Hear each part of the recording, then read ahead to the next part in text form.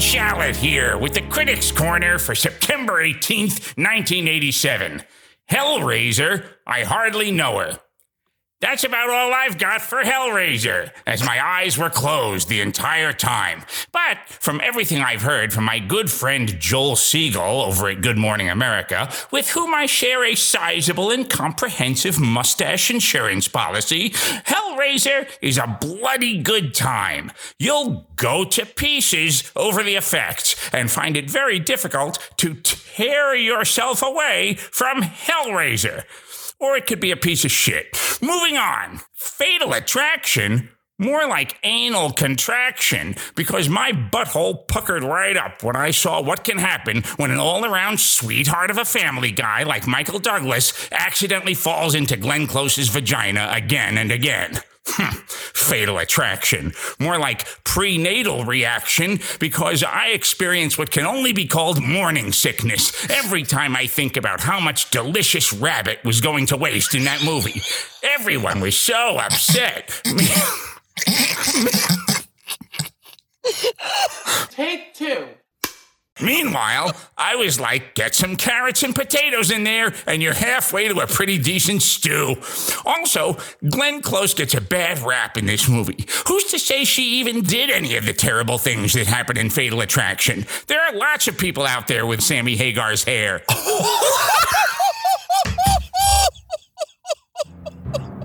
Coming soon. This summer. At theaters everywhere. Opening weekend. Rated R. Welcome to episode 82 of Opening Weekend. I'm Jason O'Connell, and I'm once again joined by my dear friends Fred Berman and Dan Matissa. And today we travel back to September 18th, 1987, and the 35th anniversary of Fatal Attraction, starring Michael Douglas and Glenn Close, as well as Hellraiser, the Clive Barker horror film that spawned 9 sequels and one vaguely ridiculous but incredibly cool-looking character for its poster. But before we dive into these two feel-good joy machines, where were we in September of 1987? And I know we just were saying before we started, we only were in August of 87 just a couple weeks ago, so it might be hard to parse this out, but... I remember this. Mr. Gorbachev, Hero, Mr. Gorbachev, Hero, tear down this wall. Am I confusing two presidents? You're confusing two presidents, and I think 2 different years. I don't know. Was it 80s? I thought it was like 80. I thought 87 was the Berlin Wall speech. Was that not the when Reagan made the speech at the Berlin Wall? Gorbachev just died. He just passed away. I know. Can you believe it? Let's have a moment of silence on the Opening Weekend podcast for Comrade Mikhail Gorbachev. Okay, and later we'll hand fart because I have nothing to hand fart this week. We shouldn't hand fart the Russian national anthem, but you can imagine what that might sound like. We shouldn't. Dude, you're exactly right. I'm sorry. Am I? We're having a moment of silence, but it was June. It was June of 1987, and now. But that's great. For some reason, I thought it was later. Anyway, back to silence and respect. And Sammy Hagar's hair. Oh God, I'm crying. Gene made me cry. Yes. Gene was like really. I think we haven't heard from Gene in a while, and I think it was like it's been a few weeks. I don't know. I didn't realize how much I missed him. Back to the Future was the last time. That was which yeah. to the listeners won't feel like a very long time, but to us that we recorded that 3 months ago. So. Yeah, I think that's what it was. It just it felt so good to hear his voice. And, There's a lot of horrendous female hair at this time, I think. I mean, at least in these two movies, because you have Sammy Hagar over here, and then you have, I don't know what. Oh my God. She was Bride of Frankenstein. That's what it looked like to me. It was a little bit of is it Elsa Lanchester? Was that the actress who played Bride of Frankenstein? Very good. But I mean, it's also like a little bit of, one of those 80s, like Roxette or one of those 80s bands with that giant helmet of hair. I mean, the girl in Hellraiser, you mean? The woman in Hellraiser? The wife. The wife. Oh, yes, very Roxette. Yeah, she had the look until it was ripped from her face. Jesus Christmas. Or like Linda Gray on Dallas. Like when she would come back from the salon, it was usually that kind of like, I'm frightened kind of thing. You mentioned the Ronald Reagan, and it immediately because my God, everyone was doing Reagan impersonations. But was this the time? The first thing that I go to when I hear Reagan's voice is the Genesis video for Land of Confusion. Yeah. Yes, remember those puppets? It was a British company, and they had a show. Spitting and I'm blanking Image. on was it Spitting Image? Very Spitting good. Image was the name of the company. Yeah, right. Was this around the time of the Land of Confusion video, I wonder?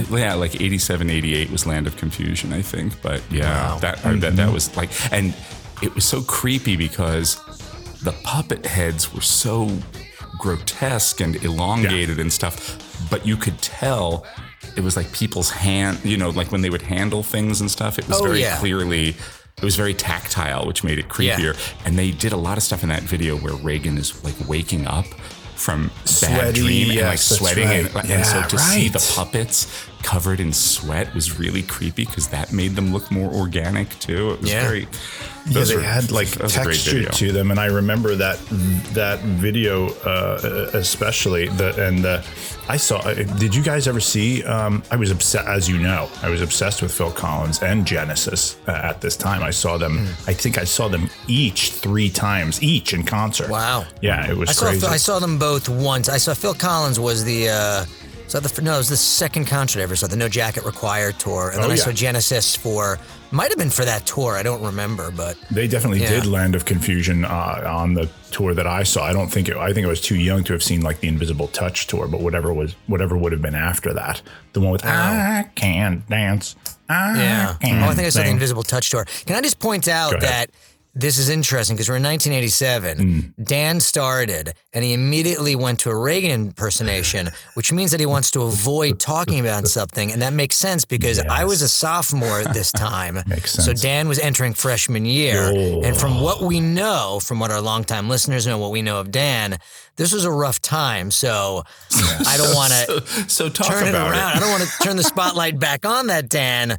But I'm just pointing out the fact that this was, normally we talk about what we were doing, and you immediately went to what Reagan was doing. So is there something you don't want to talk about, Dan? I want you to imagine a young, pudgy, less attractive Ronald Reagan with glasses, massive fro of hair, and pockmarked, and wearing sweatpants and something with either the Mets or Hulk Hogan on it on top. And trying to navigate the halls of John F. Kennedy High School jail for kids and not get scored with the books. And not remember we talked about score when people come by. I just listened to that episode. Did you really? Just listening to the story about you getting scored by the pretty girls in the hall.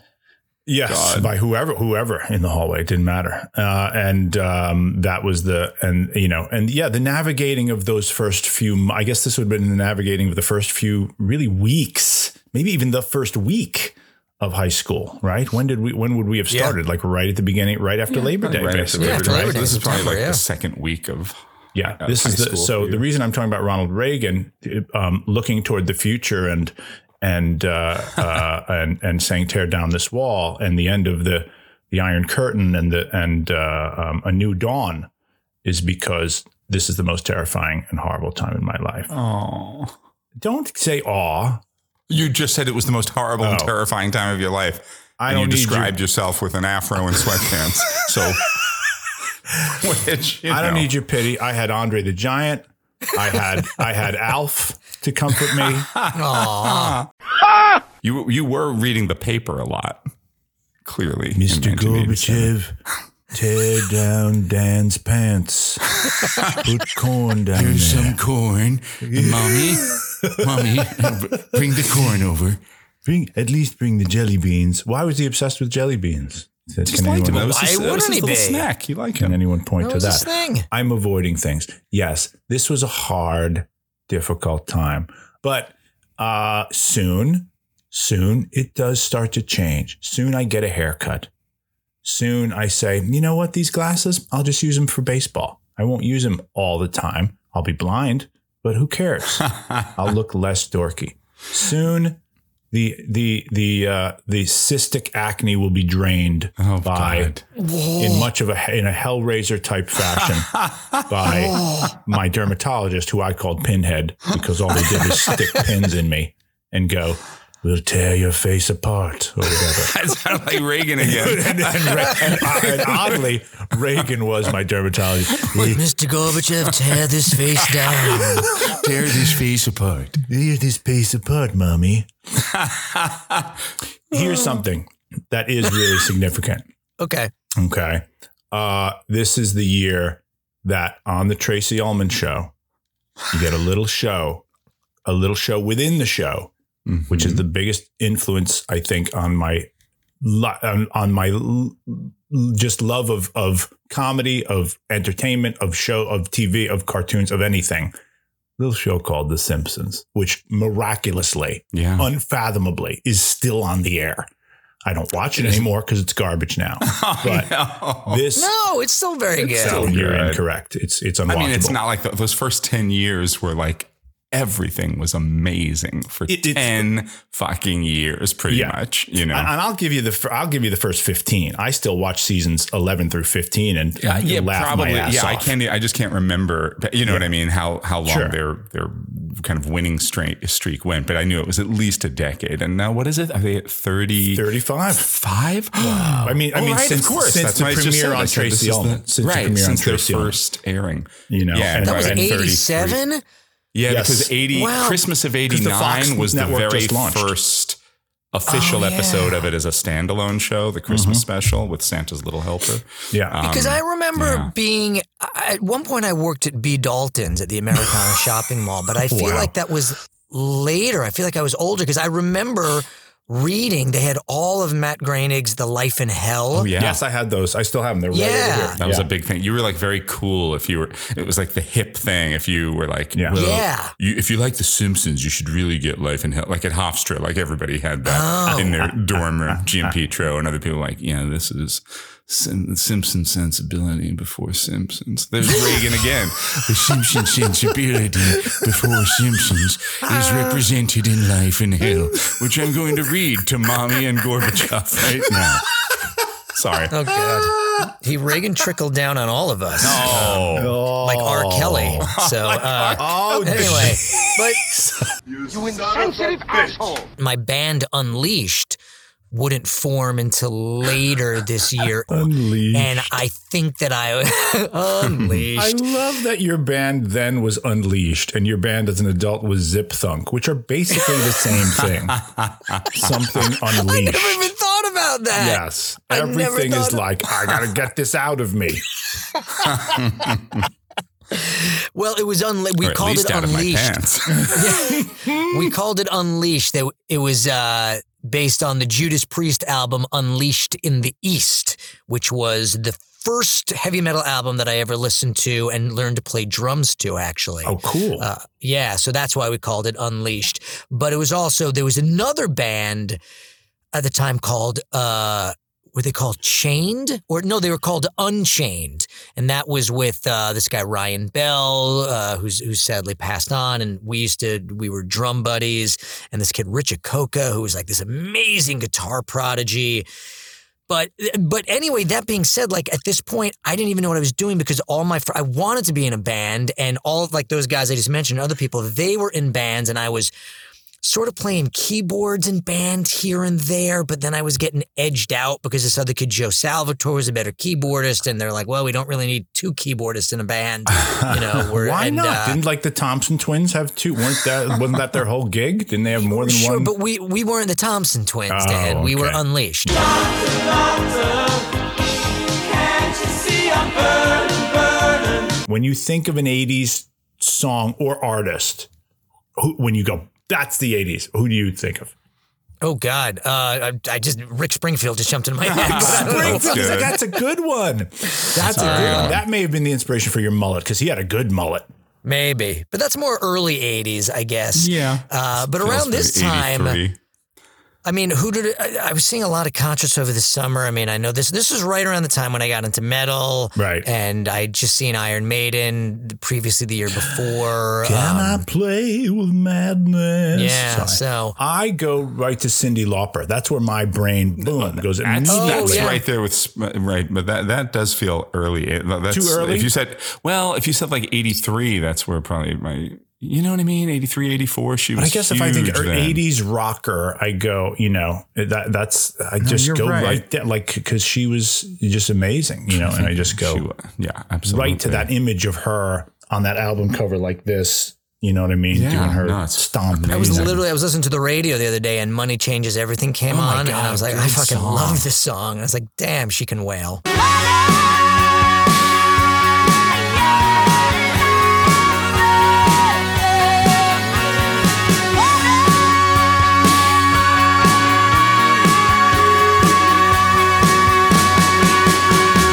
What were you doing, Jason?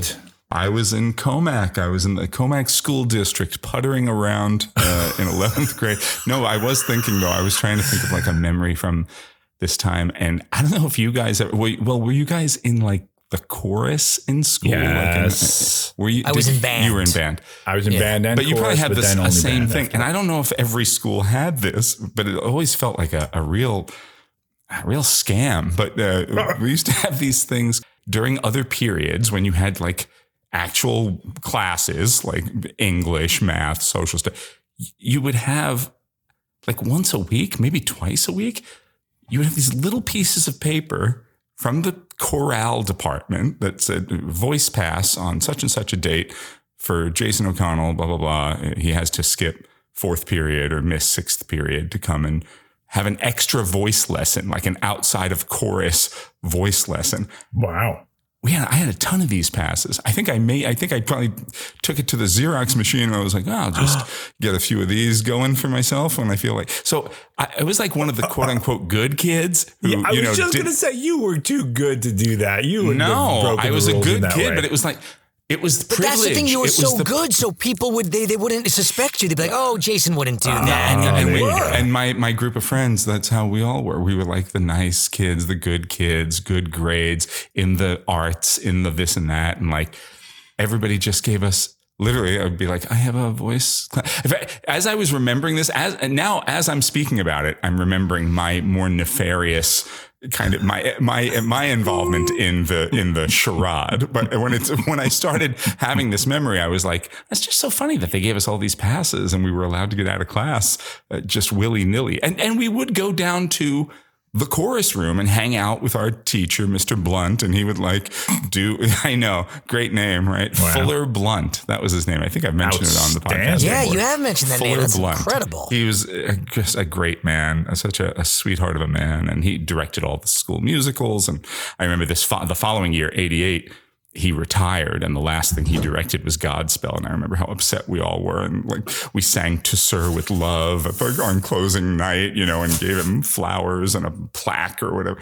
Oh my gosh. He was the Mr. Holland of Comac. He absolutely was Mr. Holland. He was absolutely the Mr. Holland. And we just loved him so much. But he was and he was just a cool guy too. And so when we would show up, because now I'm remembering, sometimes there was like a scheduled thing that we would get out of math class for or whatever. And then sometimes we'd just end up down there, like hanging out in the music room. And he was like, what's up, boys? And we'd sit and talk. And that was how we got out of stuff. He was that teacher for you. He was that teacher. That's good. But I'm thinking more about the scheme, the grift, the scam of it all, which I really didn't remember my part in until I started speaking about it. And I was like, motherfucker, you copied those passes. That's why you got to go so many times. It was probably like once a month I was supposed to go have an extra voice lesson. And I probably did it twice a week. But, you were the Angelica Houston of your school, grifting everyone, attempting to grift. In more ways than one. And I'll leave it there.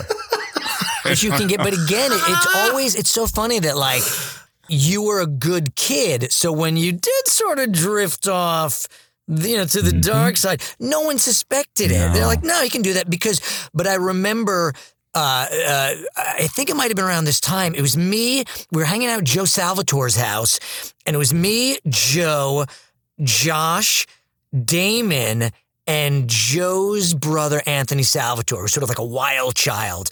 And we decided, we were like bored on a weekend, and we're like, let's go out and egg some cars.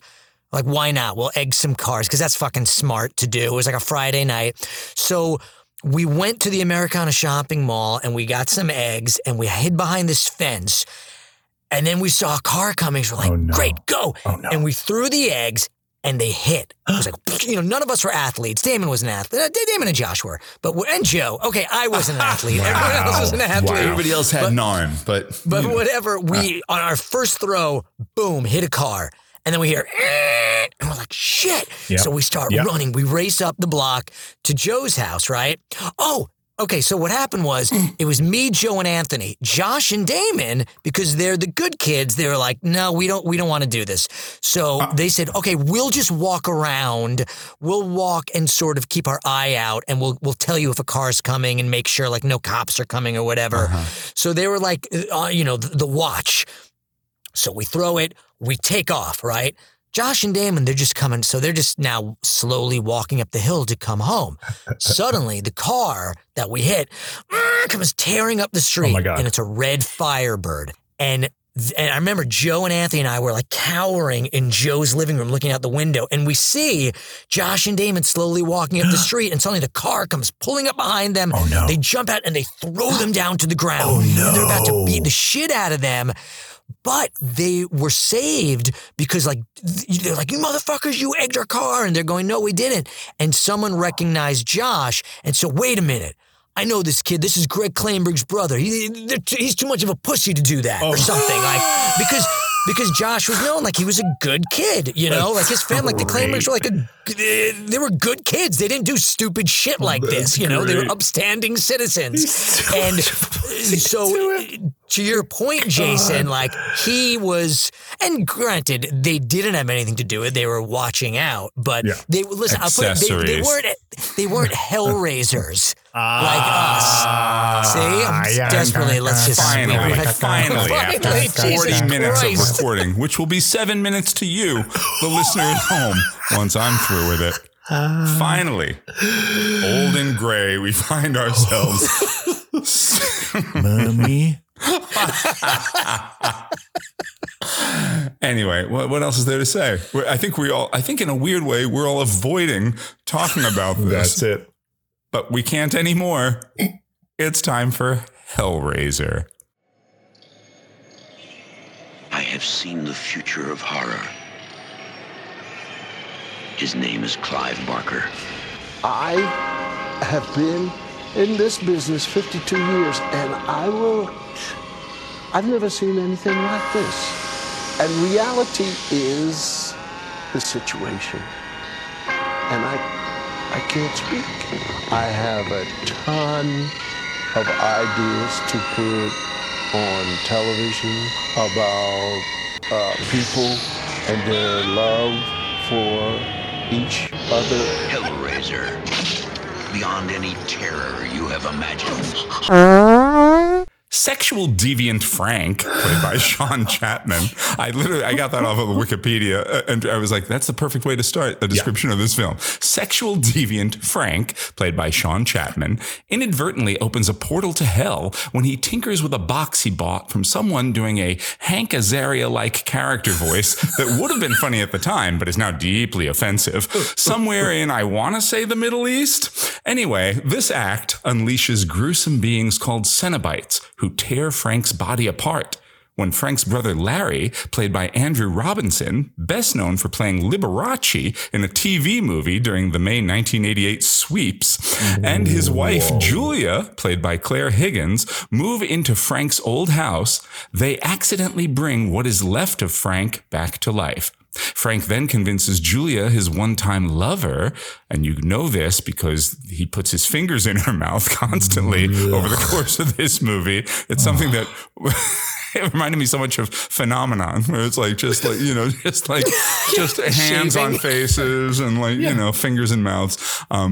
Anyway, when Frank convinces Michael Phenomenon, you're going to hell. Julia, his one-time lover, to lure men back to the house so he can use their blood to reconstitute himself. The most famous of the Cenobites, a motley group of leather daddies sporting some creepy-ass prosthetics, is Pinhead, a super cool-looking character who is on every poster you've ever seen for this movie and who is essentially synonymous with the film, despite never being called Pinhead in the movie and having only 7 minutes of screen time. Hellraiser spawned 9 sequels, all of which I'm sure are delightful, and was a blood-soaked feather in the flesh cap of its creator, Clive Barker, making his directorial debut. Hellraiser made $4.4 million over its opening weekend, on its way to $14.5 million worldwide. Whew, Fred and Dan, what did you guys think of The Hellraiser? All right, I'll start this one because you guys, this is your first time seeing it, right? Yep. Okay, Yeah, I've seen it so before, so I'll kick it off. All right.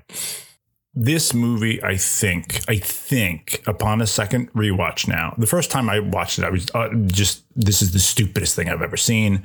Why would anyone do this? Clive Barker was drunk, high, both. Who cares? This is just the ramblings of a lunatic mind, and why, and it's just utterly unappealing from beginning to end. The leads are unappealing. The acting is unappealing. The story is unappealing. I don't know what we're supposed to get out of it. And I don't know what we're supposed to do with the information that this movie is giving us. I don't know what is it for and who is it for? Who knows?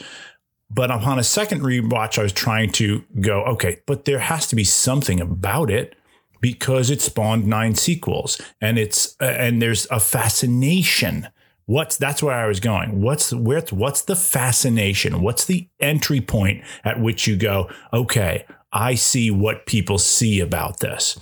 And I think it's just the idea that there's something beyond this world that can be unleashed, just like Fred's band, that can be unleashed into this world that can then offer you, and you don't see this in the movie. All you see is when these things show up, people get ripped to shreds. But the idea of no, they offer you pleasure and pain in equal measure. And if you're really a sadomasochist, then that's what you're in it for. You know, that's an interesting conceit.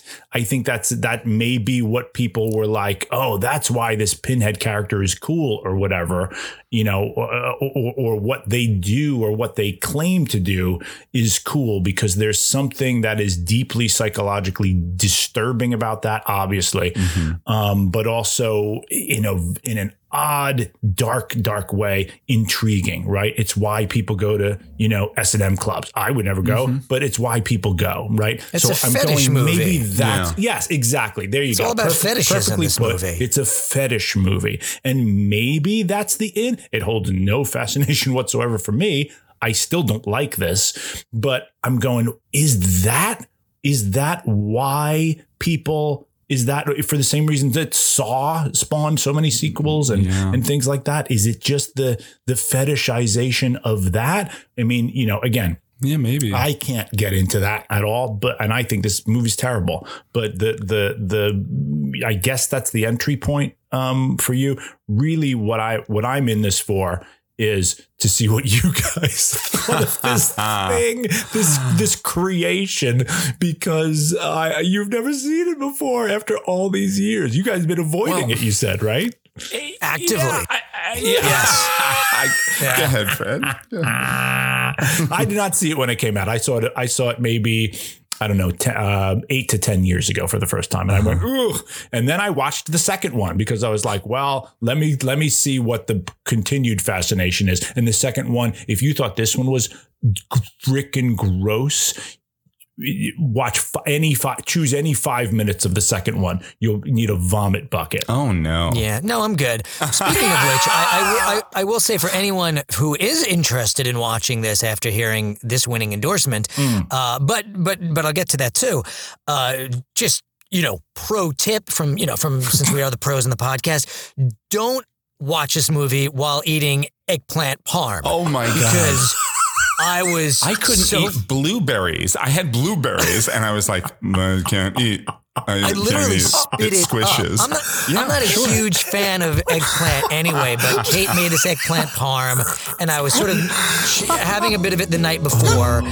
And I was like, oh, I'm going to have some more. I'm going to have the leftovers. And it's like a weird texture anyway. Like, for me, it's like chicken parm, veal parm. But I wanted to be, I'm nooming. I'm trying to stay healthy. So I'm like, all right, I'm going to go with the eggplant parm. I literally, within 5 minutes, I was like, I spit it back out. Within 5 minutes, the guy looks like eggplant parm. It looks like you dropped eggplant parm. When they're putting his face back together like a puzzle, it's like, this just looks like the cheese off the top of an eggplant parm. Anybody else want eggplant parm now? I do. God, I'm so hungry. I do.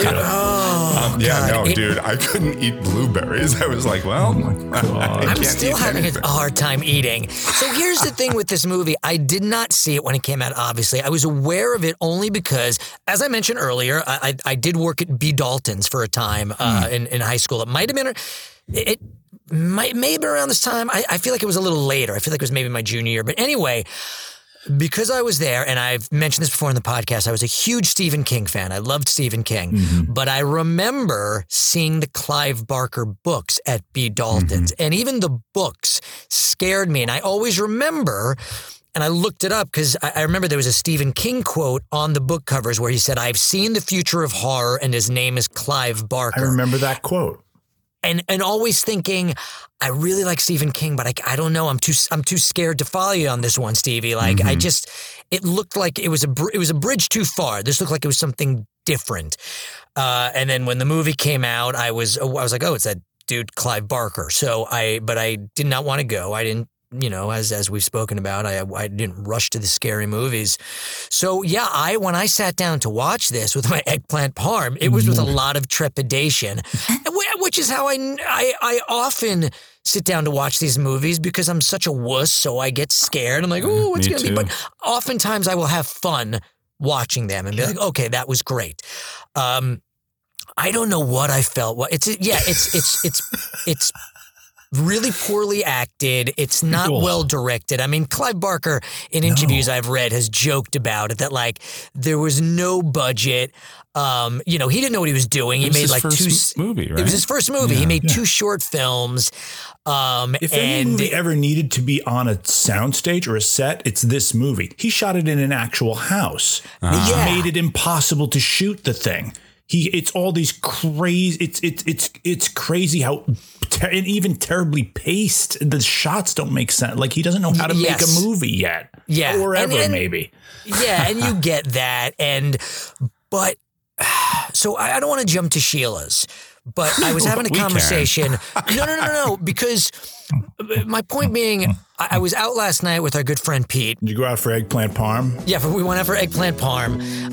So we went out to eat and we saw a concert and we were talking. And I asked him, I said, hey, have you ever seen Hellraiser? He's like, yeah, I remember seeing it. And that's when the guy's body gets pulled apart by the chains. And, then I threw up the eggplant parm again that we were eating. And so he was like, so, hey, can you, what would your Sheila rating be? Can you give me like a little inside scoop? And I never think about the Sheilas. I never think about it as I'm watching them. It's really like, as we're doing this, I just sort of whatever comes to me. And I was thinking, and I still don't know what it was, but it was sort of on the lower scale because it's not a great movie. But Pete's point was, I'm like, but I can't stop thinking about it. It was horrifying to me. So this movie is not for me. It's not, but for someone who is into horror movies and who are into the idea of that fetishization of, that whole the pain and pleasure paradox there, I would think it's pretty effective. And I would think that, as you said, Jason, 9 sequels, there's got to be a reason. There's an audience for it. There's a cult following.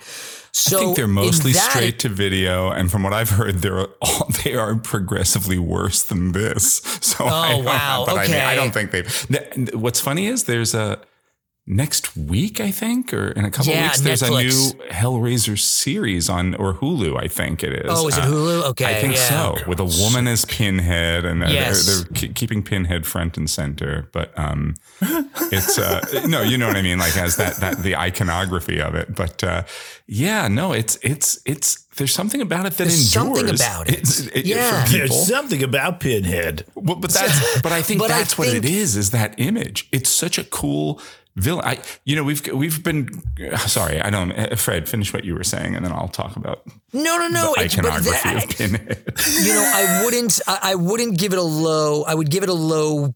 Shield. Like I don't ever want to see this movie again. But it was effective in whatever it was trying to do because it's like in my bones now. Like I can't get those images out of my head. And it's just, but I think you're right, Dan. I think that's what it is. It's about. I think that's why people, go to it because it is that idea of what's the difference between pain and pleasure and this like forbidden world. Like, ooh, what if we could explore all our forbidden fantasies? I think that's maybe what he was going for, but his therapist didn't guide him enough, with his own fucked up musings to get there. But I mean, it's very, because it's also, it's so violent and just disgusting, but there's such a huge sexual overtone from the start. I mean, one of the first images is that like that weird, the little totem of the two people having sex and like the roach crawling over it, which, you're like, all right, metaphor, I guess. Yeah. But it's just, it's goopy. The know movie what is you should- goopy. Do you know what you should do if you're going to have a movie with sexy overtones? Have sexy people in it. At least give us that. The leads in this thing, all three They're of terrible. them, the mother, her husband, and the lover are all so deeply unappealing. Yes. They're just unappealing. You just go, I don't want to see these people get busy. Even and the daughter and Maybe her that's part of boyfriend. the I'm like, point. this is gross. This is they're unappealing. They don't know how to, I don't want to watch. I'd rather watch Pinhead tear them apart. Honestly, than watch them, kiss each other's chin awkwardly. It's and stick fingers in each other's face. I mean, all the fingers in the mouths. It's a lot of fingers. So much. Yikes. I actually thought the wife. I was like, as bad low budget horror movies go, I was like, all right, I'm seeing like, I actually was like, I don't think she's that horrible. I think, especially in the moments best of when, the lot. Yeah, the men I did not care for at all, and the guy who plays. Is Frank the one who gets reanimated? He's like, he's real bad. But that's like, it's two actors. It's two different actors. They're both bad. Was his voice overdubbed? Yeah. Well, a lot is overdubbed because the film was made in England, and then they were like, it's too English. So a lot of actors are dubbed in this movie. Because his voice was ridiculous. And sometimes Totally there are ridiculous. actors who feel like they're dubbed in one scene and not in another, like where it's like an Agreed. American accent and then they have a British accent. Yeah. So the movie doesn't feel like it has no sense of place. It's like a house somewhere in the English countryside, probably, but they're trying to make it feel like this is California, or I don't know where they're trying to make it feel like, but it doesn't have a strong sense of place to begin with. Yeah, they're all unappealing. Like the wife, Claire Higgins as Julia, she is unappealing in so many ways. She's cold, she's repressed, she's angry. You don't like her because doesn't seem to have a connection with her husband at first. There's something very severe and has a severe look to her. That's the way she's costumed and made up and everything else. And the world's treating her like she's the Angelina Jolie. It's that's yes. I mean, this is an unappealing person. I'm sorry. But in terms of her, to take it away from her looks or her look in this movie, what I thought was not interesting. I can't even believe I'm starting with it, but I did, and I can't even say like. I can't believe I'm saying the word like. But you know, she goes through this thing, but basically what this reminded me of the most when I was like, well, this is Little Shop of Horrors. She's basically Seymour Krelborn, and she's got to keep bringing like meat to the plant to Audrey too, to feed it and make it grow and get stronger and healthier. So she's like, you know, all these guys she brings back are like Steve Martin, the you know who's the best the best actor in the entire thing? The first guy. The first guy's fine. He's fine. He was great. Very good.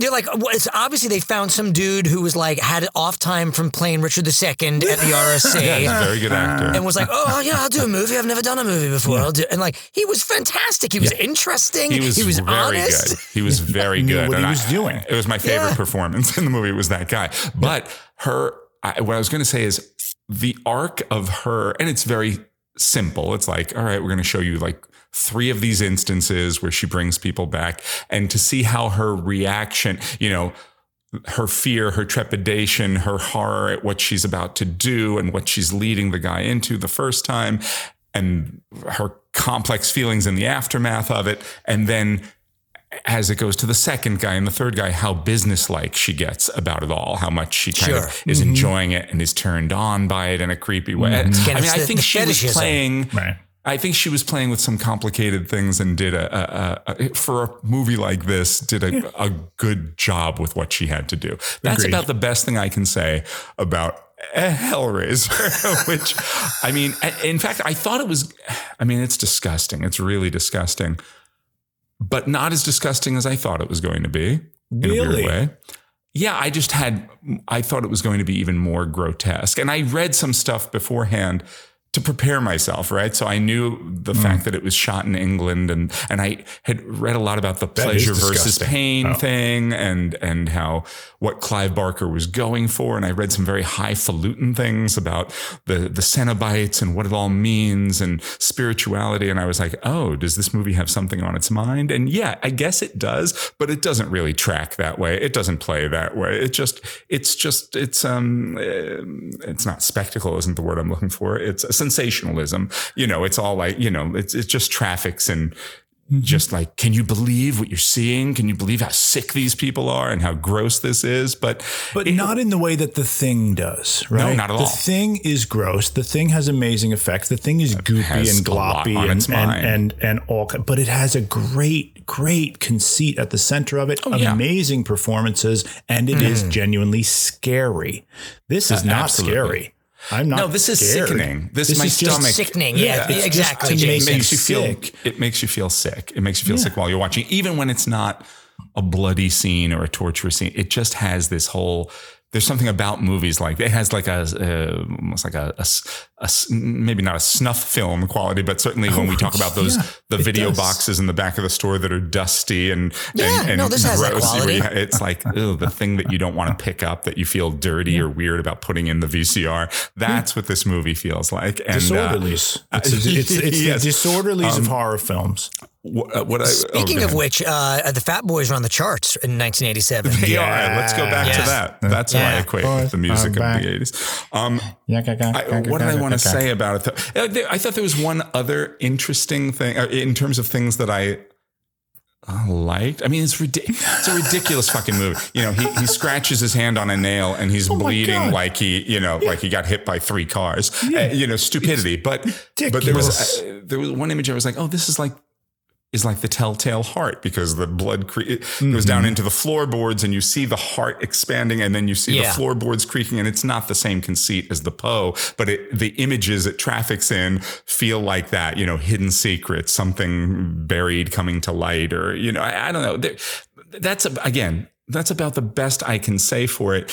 You know, like I like a Sam Raimi or a Freddy Krueger movie. I like comedy and wit and like a little tongue in the cheek with my horror movies, unless it's The Thing, which is the greatest horror movie, you know, like one of the greatest ever, or The Shining, which I love, which is not a very funny movie, you know, like some of them traffic on like high art, and then a lot of them are like, you know, play with humor. This has really no humor. The only things that were literally the only thing that was funny to me in the movie, and it did make me laugh out loud several times, is he's got no skin, but he's got like shirts and pants on. Yeah. He's wearing clothes. He puts on He's got like Ready for Casual Friday and he's bleeding through the shirts and stuff. I was like, why are you putting shirts on yet? You don't have skin on your body. So that I found amusing.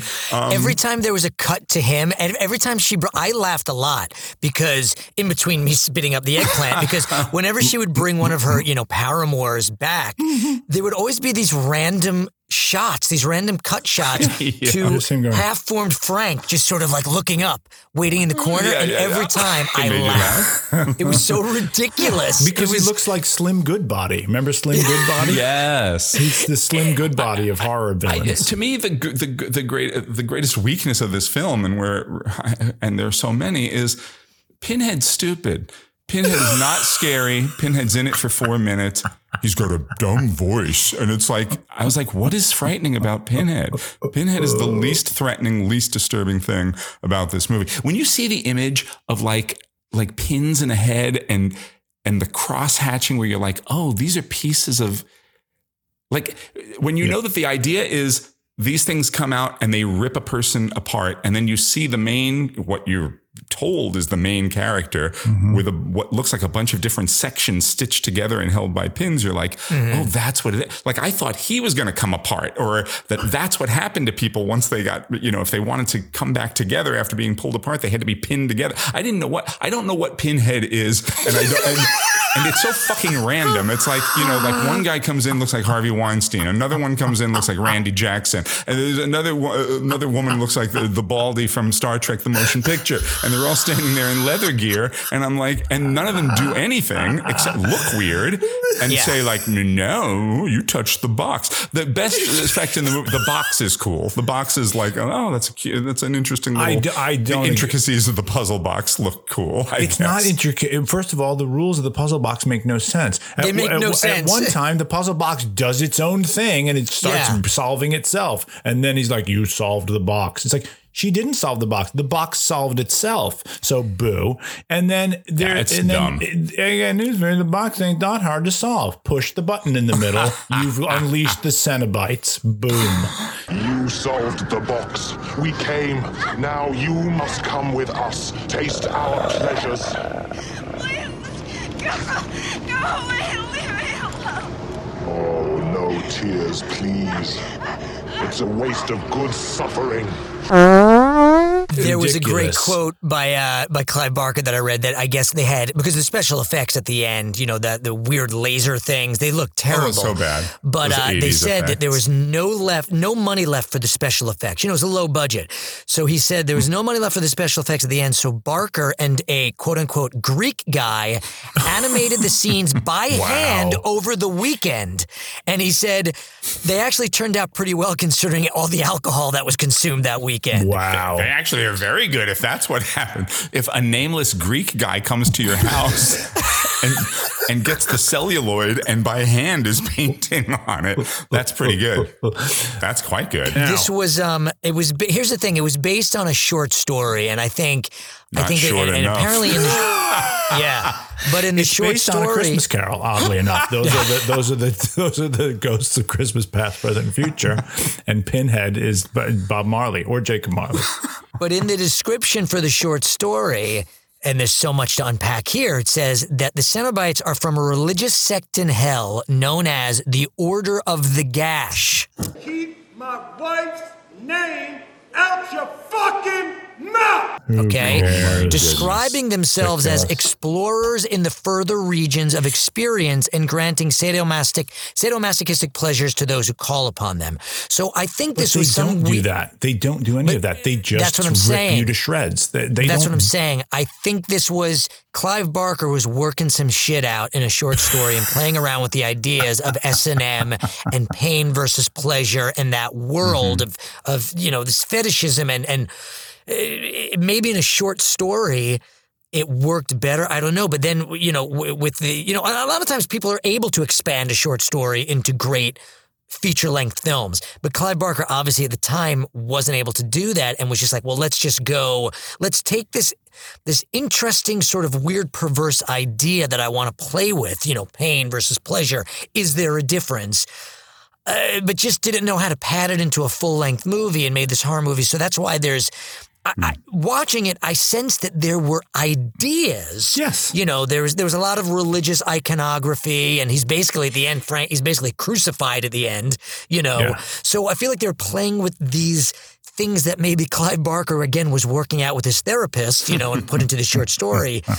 But it just, none of it adds up to a full-length feature film that really makes any sense or holds any interest other than just, you know, if you're into that nauseating, you know, that nauseating horror genre, horror, which I am not. So that's why, you know, moving to Sheila's, I would probably give it a low Sheila, you know, because I don't really want to see it. I'd maybe give it a 5.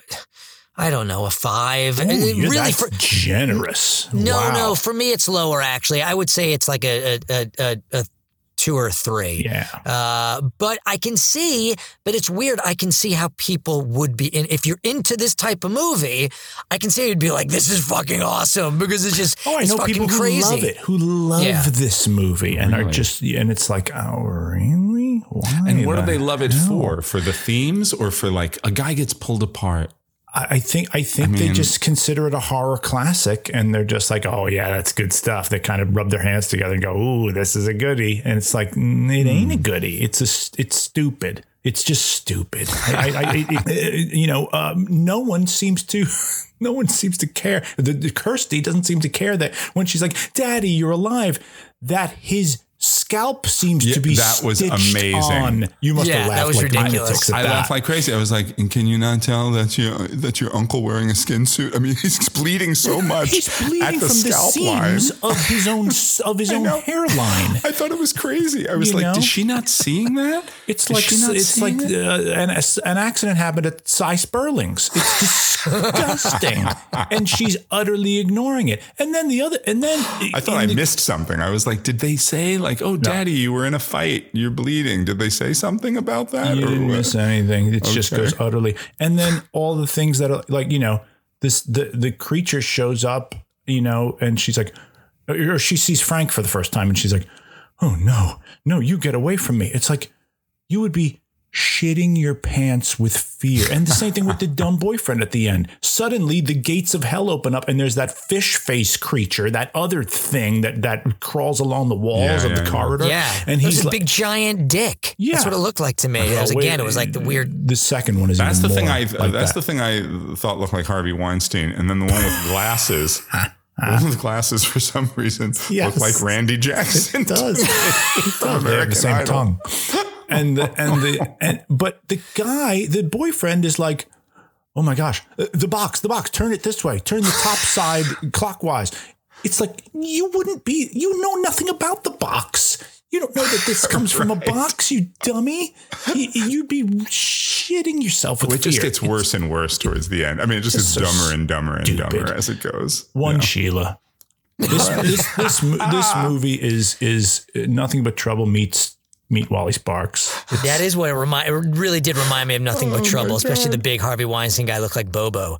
So you know what? Okay, I'll give it 2 Sheilas, but you know, maybe 4 for the people who are into this shit. I don't know. I don't know what to give. I'm not worried about the people who are into this, but I'm going to give it. Well, no, but I see what you're saying. I think it is generous of you to be thinking, and that's good to say, like, you know, if it's your cup of tea, this kind of movie, if this is your plate of eggplant parm, then you'll enjoy this. But I'm not thinking about that. I had a 3 down, but I think I'm going to go to a 2. I was like vacillating between 2 and 3. And for some reason, I thought you liked this, Dan. And I was like, that's what I thought too. Because you were like, oh, wait till you see it. And I was like, well, he's going to talk me up anyway. So I'll go 3. But I think I'm more realistically a 2, because I would never want to watch it again. And I would not recommend that anyone see it.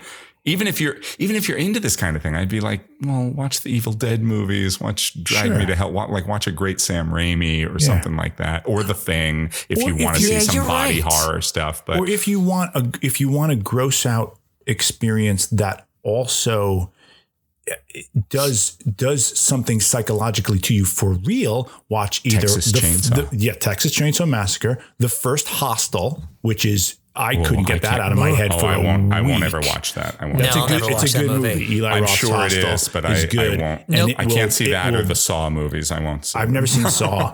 I'm telling you, on this podcast, since I pick these things, I will not be picking a weekend with Hostel or Saw. Good. I'm Thank telling you. I won't do it. And see, I can't remember the name of the filmmaker, but the guy who made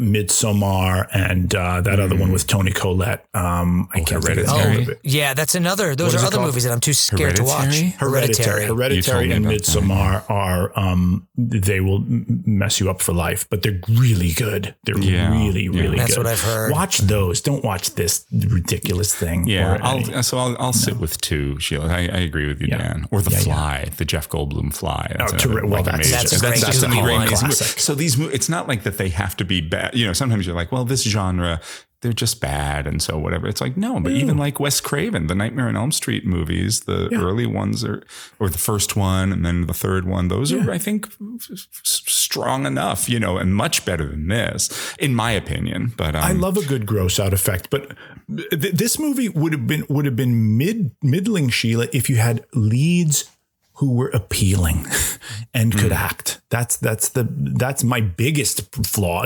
Forget all the gross out and the pinhead and all that stuff. Frank especially really turned me off right from the beginning. And Larry and her. I mean, you're right, Jason. She comes out, you know, not smelling like a rose, but she comes out a little better than the other two.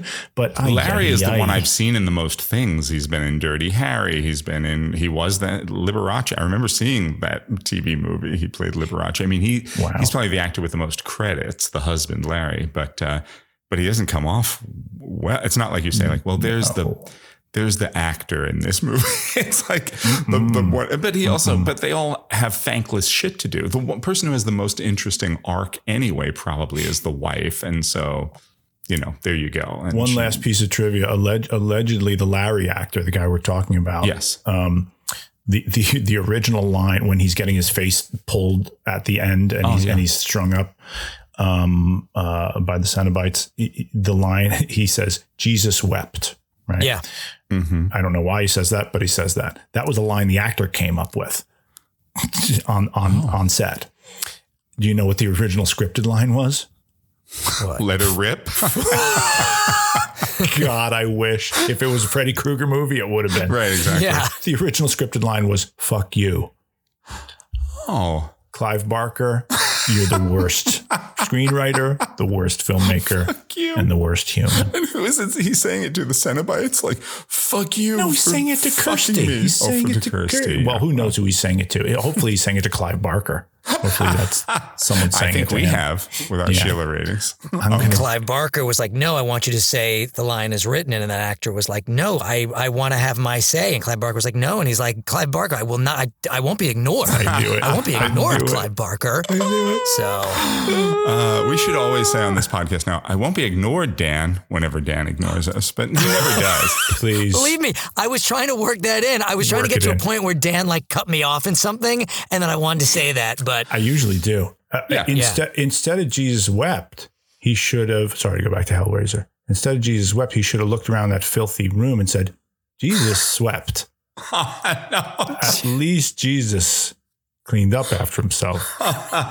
He swept. Somebody sweep the, anyway, Fatal Attraction. Good. Okay. Let's talk about sex, baby. Let's talk about you and me. Let's talk about all the trouble you get into. It's crazy. Let's talk about sex with Glenn Close. Let's talk about sex and turn that water on. 55. Fatal Attraction. A look that led to an evening. We were attracted to each other at the party. That was obvious. You're on your own for the night. That's also obvious. A mistake he'd regret all his life. Where's your wife? Daddy! Honey, oh, God. And you're here with a strange girl being a naughty boy. I don't think having dinner with anybody is a crime. I've got to see you. This is gonna stop. No, it's not going to stop. It's going to go on and on. She keeps calling the apartment. Hello? Every time Beth answers the phone, she hangs up. I'm scared, Jimmy. You play fair with me? Do you have an affair with her? I'll play fair with you. I don't want to lose my family. For Dan Gallagher, played by Michael Douglas, life is good. He's on the rise at his New York law firm, happily married to wife Beth, played by Ann Archer, and has a loving daughter, played by adorable little Ellen Hamilton Latson. But after a casual fling with sultry book editor Alex Forrest, played by Glenn Close, everything changes. Jilted by Dan, Alex becomes unstable, her behavior escalating from aggressive pursuit to obsessive stalking. Dan realizes that his main problem is not hiding his affair, but rather saving himself and his family. To turn Fatal Attraction into a mass audience film, writer James Dearden claims he knew there would have to be an escalation of the psychological violence, which in the end becomes physical. Disappointingly, despite mountains of evidence that suggest men are far more likely to stalk and harm women who spurn them than the other way around, Fatal Attraction's gender politics have loomed large in the public consciousness. Glenn Close has often spoken quite frankly about the representational issues of the film, especially in regard to how it views women and mental health issues. While Close wanted to give Alex the complexity she felt the character deserved, the film's rewritten ending, tweaked to accommodate preview audiences' bloodlust, eliminated any chance for such nuance, painting Alex as an outright villain. Nevertheless, Close earned a Best Actress Oscar nod for her portrayal, and director Adrian Lynn's erotic thriller was also a box office juggernaut, taking in $7.6 million over its opening weekend, with a domestic haul of $156.6 million and a worldwide box office of over $320 million.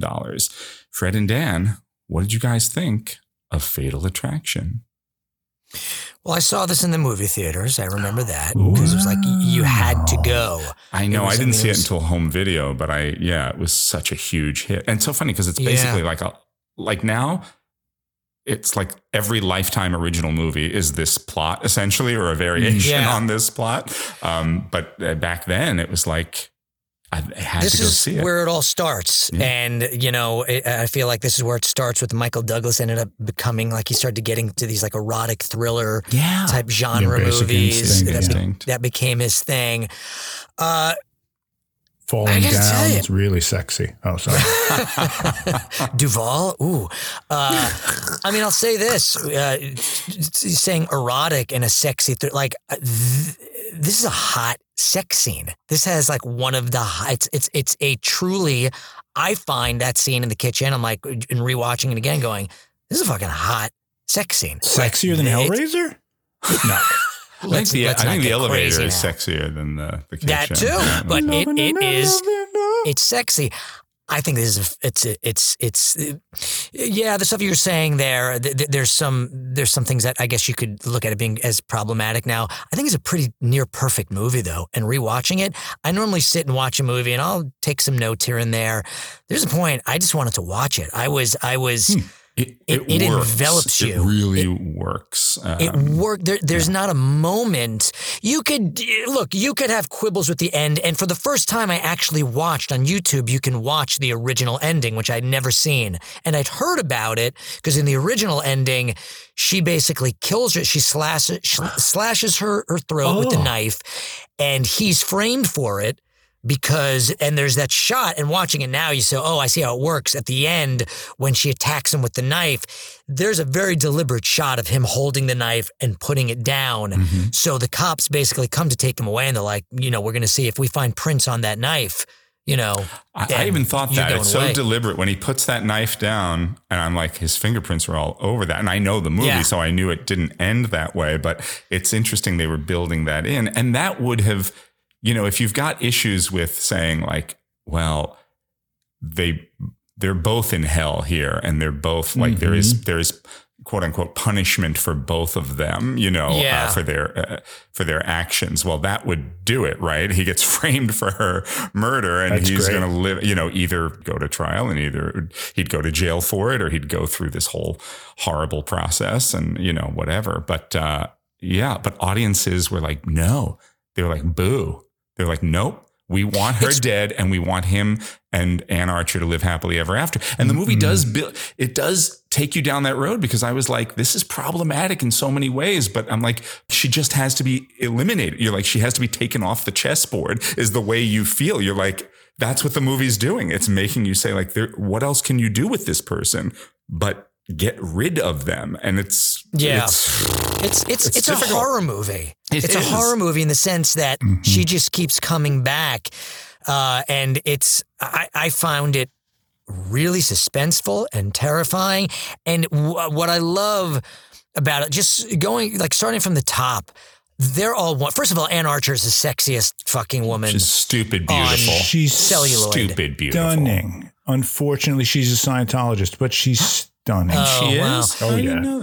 But she was, at least. I don't know if she is. They're all wonderful, top to bottom. The acting is great. That little girl is one of the best child actresses. She's That's adorable. What I wrote down. I said she's the best, one of the best child performances. You can't take I've your ever eyes seen. off her scene. Is that so little great. girl also the little boy in Close Encounters? Because they look the same to me. Oh, God, ridiculous.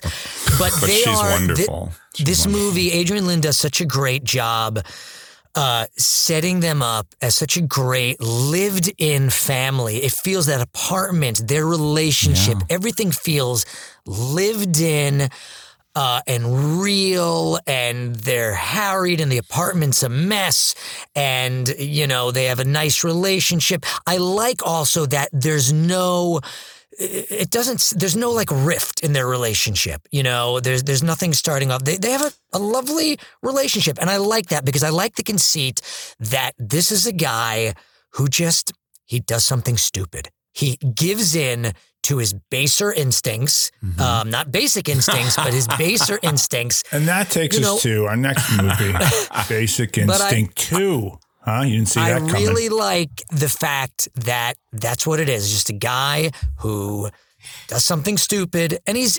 generally a nice guy. He does something stupid, and he's an asshole, and he's shitty for doing it. He does try to deal with it in the best way, I guess, that he can. That's not saying much. He still cheated on his wife. But I liked how, it's a nice, so everything is lived in. There's a nice slow build. Everything makes sense. But man, when it escalates, it fucking escalates. But it's not like it's coming out of nowhere.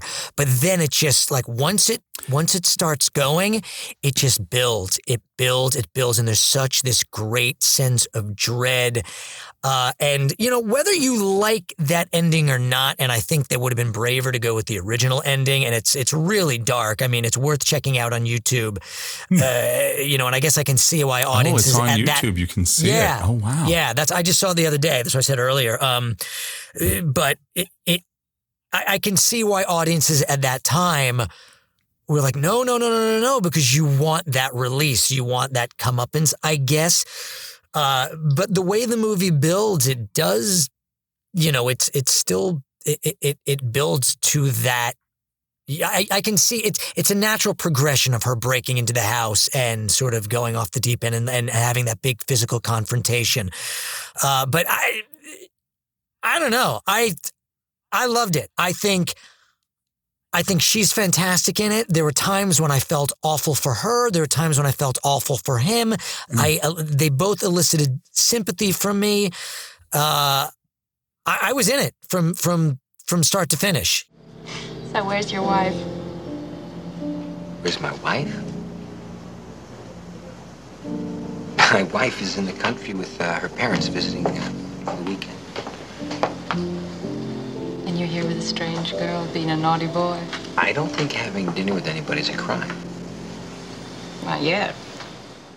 But I do think the early parts of the film are fascinating, and the nuance of the early parts of the film the acting is so good, and there's a lot to really admire in this. But Dan, what did you think?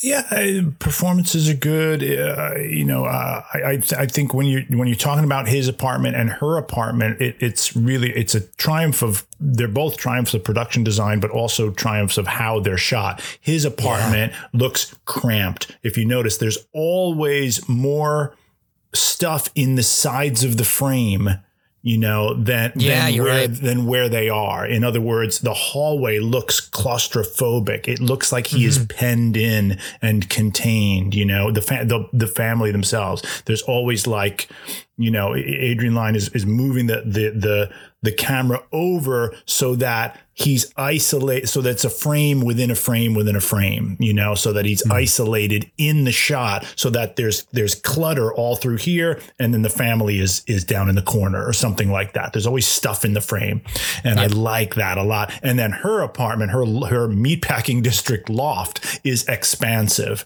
and there's light, and there's tall windows, and it's shot from, it's a lot of long shots and stuff, and so there you get a sense of he can breathe in this space, when he's over here, and that's kind of a neat psychological thing that the movie is doing in those early scenes. So this is a well made and I think well paced movie. I just don't.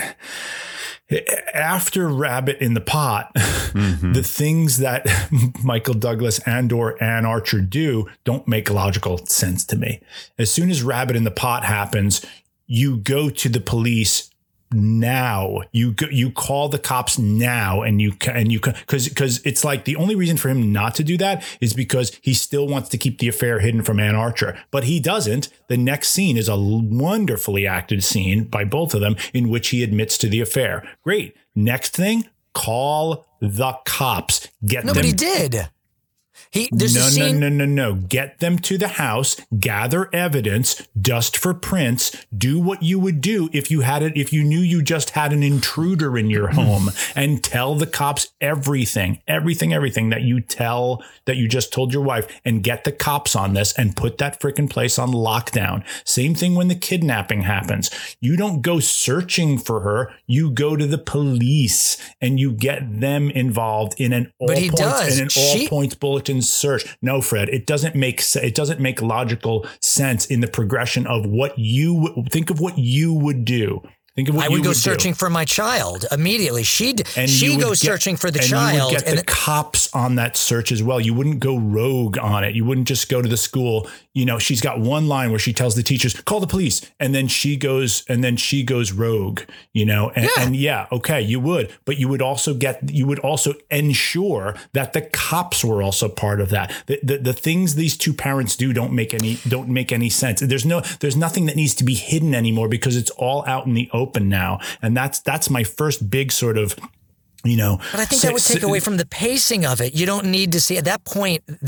I see what you're saying. Well, that's what, yeah. But he does go to the cop. He goes to the cops. She goes after. He goes to the cops right afterwards. It's like you gotta do something. You gotta, But not right away. Go to her apartment. But not right away. You would call them and you would say, "We've had an intruder here, police." You'd call 911 and say, "There's been an intruder in our home, and they killed a pet, and we know who it is, and you need to go and pick them up. There's or put the place on lockdown to protect against this specific person whom we know did this, and here's why they're the prime suspect." It doesn't make and you're right, Fred. The reason they don't do that is to serve the movie.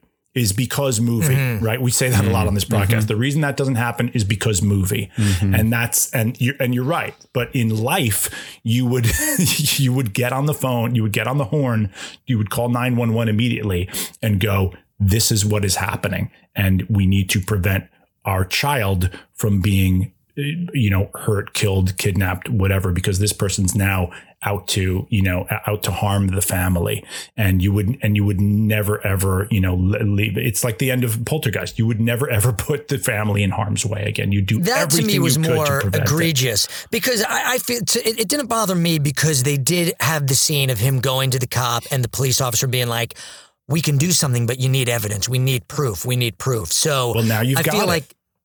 Well, but not really at that point. I mean, look, we can get into the semantics about it, but yes, they could have done that, but it didn't take it away from me because at that point, as Jason said before, it's like the roller coaster it was moving. I feel like that would have slowed it down a little bit. Yeah, because movie. Yeah, if you're doing life, you're on the phone to the cops.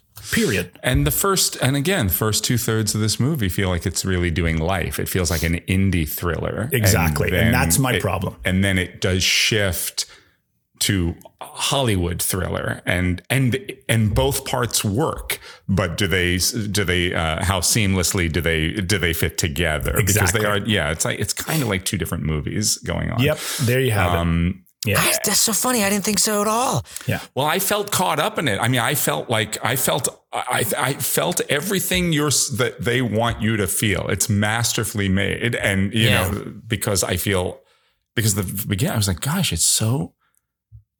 The intricacies of the dance of every little thing leading up to the affair, the one night, and then how he comes back again and how he doesn't want to come back. But she, the wife is staying out of town an extra night, and it's almost like he feels like, well, it'll be churlish to not go over. Yeah, I guess I can go over and do my work at your apartment and hang out some more. And it seems harmless to him because it seems like an extension of the one night stand, but it's like now it's getting personal and deeper, and you can see where she has more to hang on to and more to obsess over. And now he's talking about personal things, and they're sharing a meal in her home, or now they went and played with the dog in the park, and all the different little intimacies that meant nothing to him and meant everything to her. It's just very well done, and they both act it brilliantly. They act it so perfectly,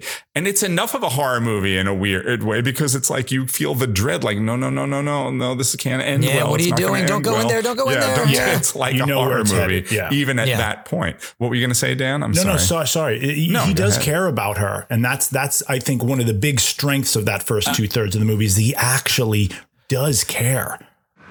I had a wonderful time last night. I'd like to see you again. Is that so terrible? No. I just don't think it's possible.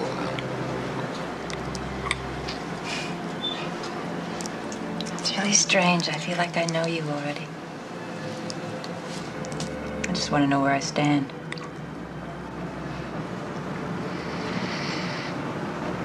I think you're terrific.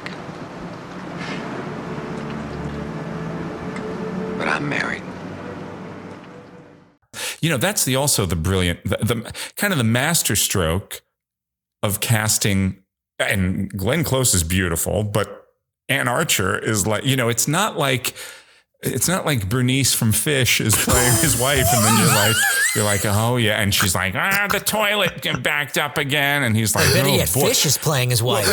Just Abe Vigoda. You know what I mean? It feels like so many movies would be like, like the Gene Wilder, like, everything's so bad at my house, and now I go outside and I see Kelly LeBrock, and I'm like, oh, let's have an affair. It's set up. It's like your life is perfect.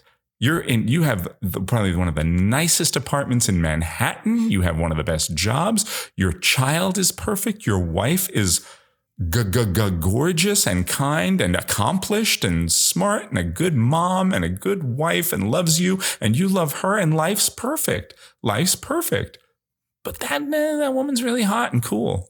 Everything goes down the fucking shitter because you just, and circumstance, right? It's like, oh, I'm going to my parents for the weekend. So you have the opportunity. Oh, we had to have a meeting on the weekend, and now we're in this room together. And then it was a rainstorm and your umbrella broke and we shared a cab, and that's it. And now we're at dinner and drinks, and it feels like everything's just like a tragic, and again, this is the problem with the movie, right? It's like, oh, poor sweet Michael Douglas. It's just fate just conspired to lead him into this, this Black Widow's web. And it's but I don't think the movie plays it that way. I think it. I think it does. It heads in that direction. It heads in that direction pretty strong. I don't agree. I like the beginning because I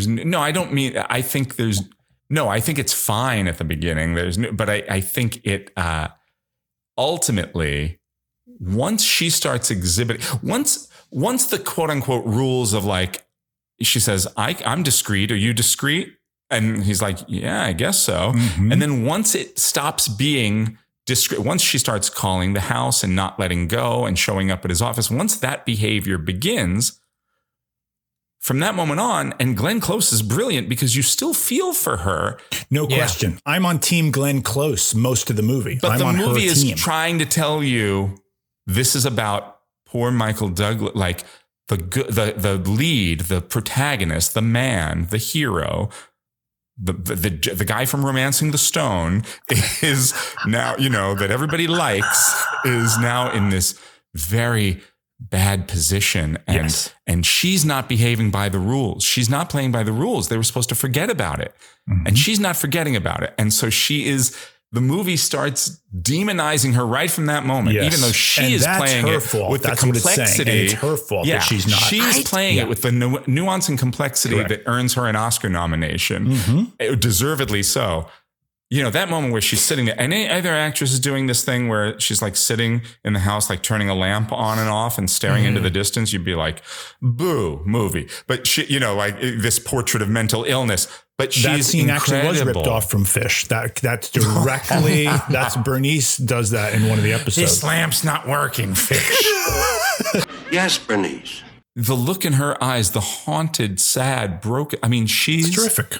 Incredible. But I do feel the movie is saying, crazy woman bad. Michael Douglas, you did a bad thing, but we're still all in for you. We're on your team. Yeah. We're on your team. On team Glenn Close. And it's not for any fault. He plays his part of it brilliantly too. And I do think he's essentially not a bad human being or any, you know what I mean? He did. It's like what you said, Fred. He makes a mistake, but the movie is, I don't know.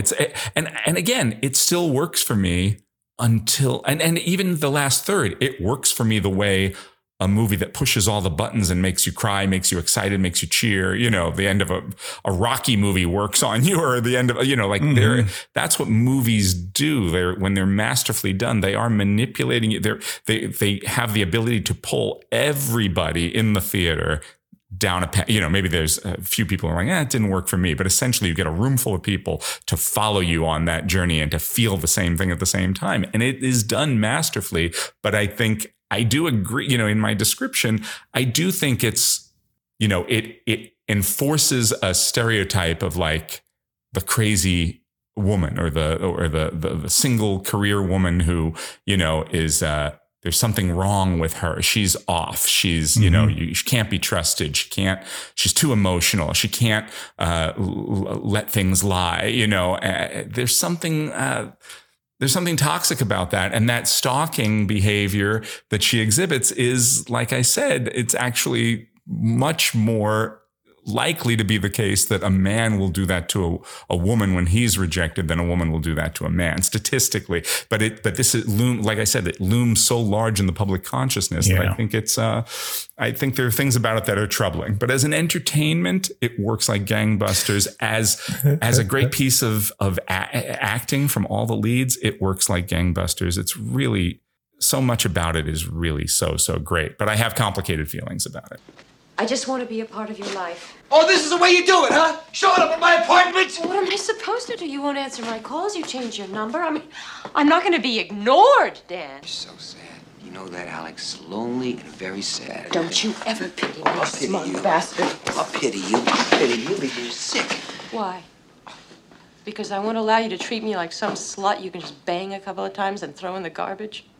My question is, at the time, though, had there been a movie where the female character, the female lead, was this sort of, I don't want to use the word evil, but was sort of the main antagonist, where they were put in that position, given that position of like, no, because it's normally like, as you said, or movies, in horror movies, it's always, it's a man stalking someone. I can't think of a movie before this where it's like, no, we're going to make it a female, which I guess you could be like, well, that's a bad thing because maybe that's set off a spate of, as you said. My mind goes straight to Cindy Williams and Meet Wally Sparks, but that's just where my mind goes. Wow. Okay.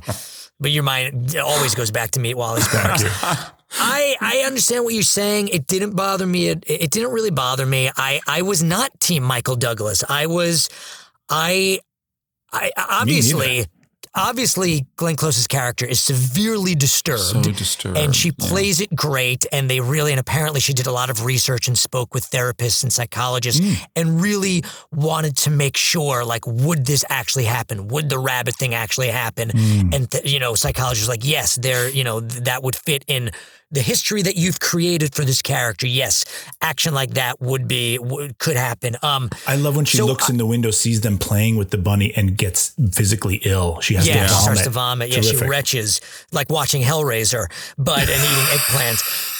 But I wasn't just like team, I wasn't like, oh, poor Michael Douglas. I was like, you fucked up. But obviously she is crazy. There's no, I'm not saying that as like the male gaze being like, oh, crazy woman. She's crazy. She's got psychological problems, right? Mm-hmm. Beyond just being, jilted and being left behind. There's obvious psychological problems. And that's what Glenn Close is playing. She's playing a person who's, got shit going on that, we can't handle. But to me, it was looking at Michael Douglas and saying, you fucked up. You did something shitty. Mm-hmm. You cheated on your wife. You sinned, and for no other reason than you're like, oh, well, why not? I'm not going to get caught. We have an agreement. But now you have to deal with the consequences. Yeah. And unfortunately, the consequences are this woman was unstable. So to me, I was never really rooting for him. I was rooting for Anne Archer, but I was never thinking like, yeah, get her. Now, I will say, because of this conversation, and as I said this before, yes, they should have stuck the landing with the original ending. Or if they were going to do what they did, I sort of wish, and maybe this would have been too on the nose, because it ends with a shot of, he talks to the police, and then there's a shot of the family. And I wish, and maybe this would have been cheesy and too on the nose, I wish at least that portrait of the family, it was cracked, or it was something. It was like the picture was broken, from the fight, and they never got a fix. So you could see, like, yes, we're ending on the image of Michael Douglas back with his family, but they are irrevocably changed and irreparably changed, and the family is broken because of what happened. They're not going to come back from that. That's the other thing the movie does, which is Anne Archer really does say, the first thing she gets up, she's like, are you in love with her? And he says, no, it was one night. It didn't mean anything. And then she's like, moves into like, all right, problem solving mode. And she never really, like, he doesn't, and maybe again, this, like you're suggesting with that crack in the picture, we never get the sense. Love Actually does a better job of this, of realistically portraying like the sheet of ice that would form over that relationship when Emma Thompson and Alan Rickman, and that isn't even an affair. That's like an intellectual affair, an emotional affair. But that moment where she greets him at the airport at the end, and she's like, I'm fine. You can tell, like, maybe they'll be okay. Maybe they won't. They're still hanging on by a thread. They got work to do, whatever. Yeah. It's really, for me, the last third of this where it goes full Hollywood. And I'm not saying I lose interest. I'm still into it. I mean, and especially when she kidnaps their child, I'm like, okay, now I can't be on Team Glenn Close anymore. But prior to that, the first 2/3 of this movie is a psychological thriller about the intricacies of how one person's point of view on something can be different from another person's point of view on something. But guess what? This person still has to take responsibility and isn't. Okay. And the other person merely wants them to take responsibility and wants more to it than was perhaps mutually agreed upon. The last third of this movie is, the end of Halloween. Well, you do. You have to kill the monster, because you can say the whole way through, she needs help. Get her help. Sure. And then once she kidnaps the child, you're like, there's no time to get her help. Like just like I said earlier, you have to take her off the chessboard. Like that's what you're viscerally, you're like,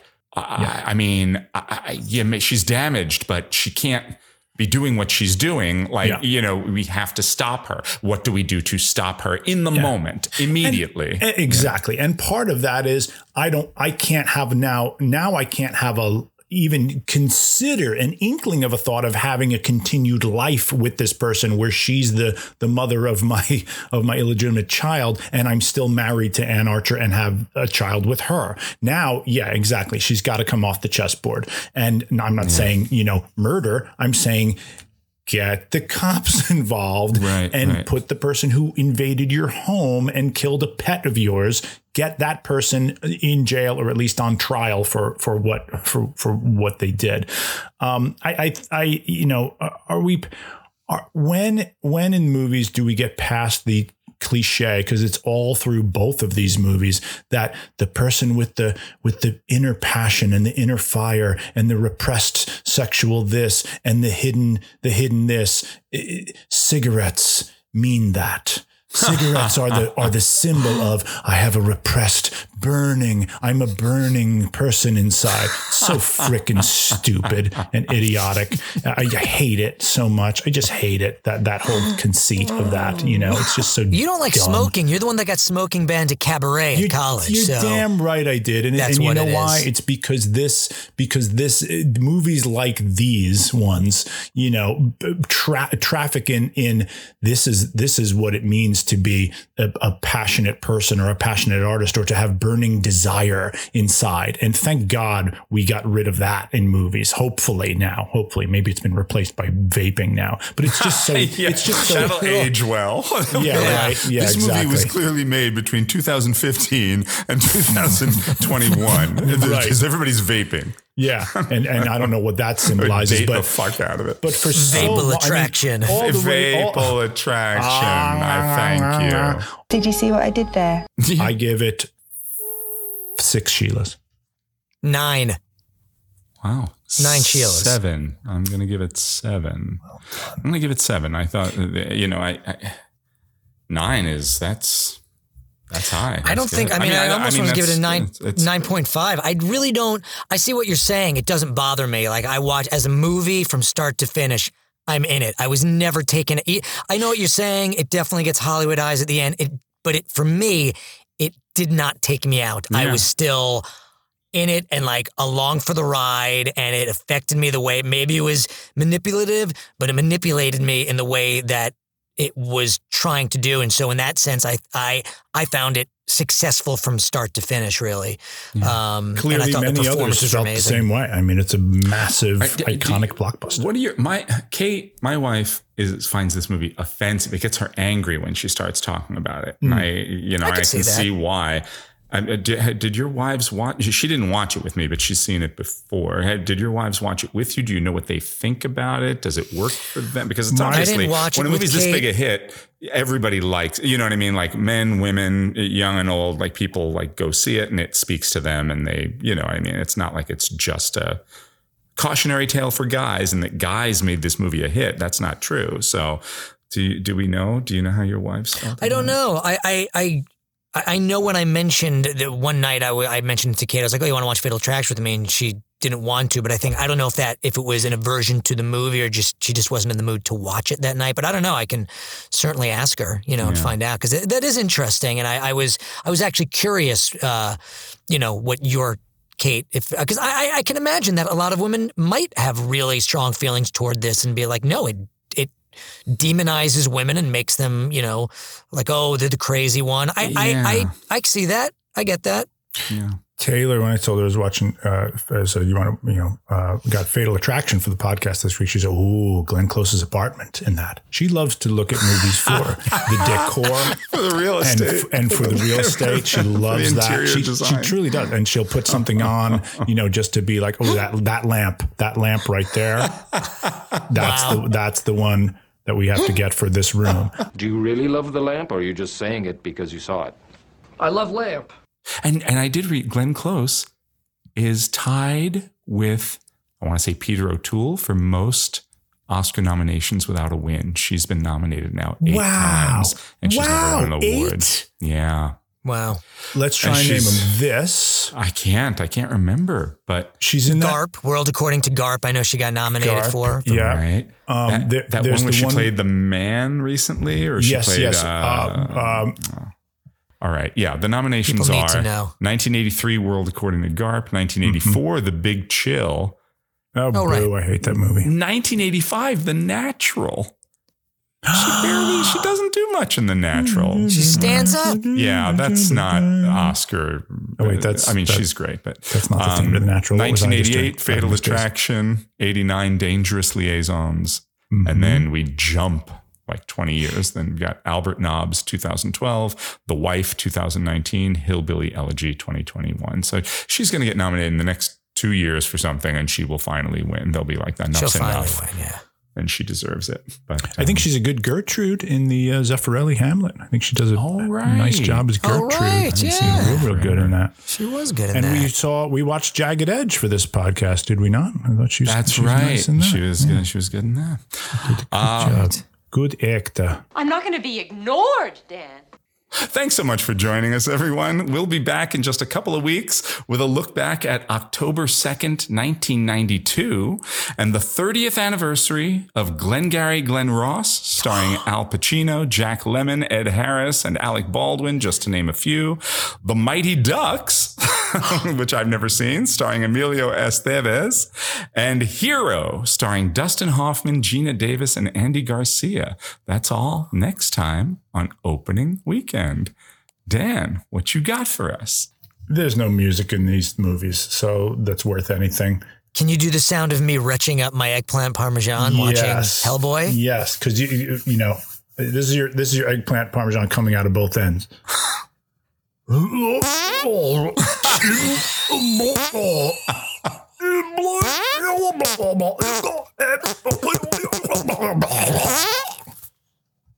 And Jesus wept.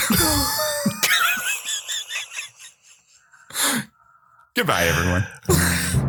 The Opening Weekend podcast is produced by Jason O'Connell, Fred Berman, and Dan Matissa, with editing by Jason O'Connell and sound mixing by Fred Berman. Additional help and technical support provided by Ethan Duff. Thank you for listening.